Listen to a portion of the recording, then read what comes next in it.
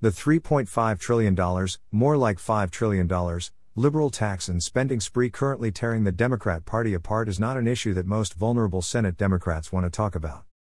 Just take New Hampshire Democrat Maggie Hassan.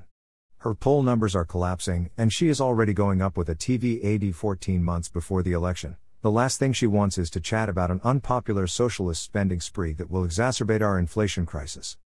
Yesterday, she was asked not once, but twice, in the halls of the Senate if she supported the bill.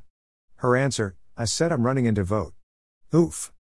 The baselines of this reckless tax and spend package are well known and have been for months. Some of her Democrat colleagues like Senators Manchin and Sinema are on the record saying that the price tag is too high. Meanwhile, radicals in the House like Congresswoman Rashida Tlaib and Senate Majority Leader Bernie Sanders have said that the current $3.5 trillion is the negotiating floor. The stakes are clear and have been for a while. It's long past time for vulnerable Democrats like Maggie Hassan to be honest with the people of New Hampshire on where she stands. Statement from NRSC spokesman T.W. Origi, Maggie Hassan is petrified.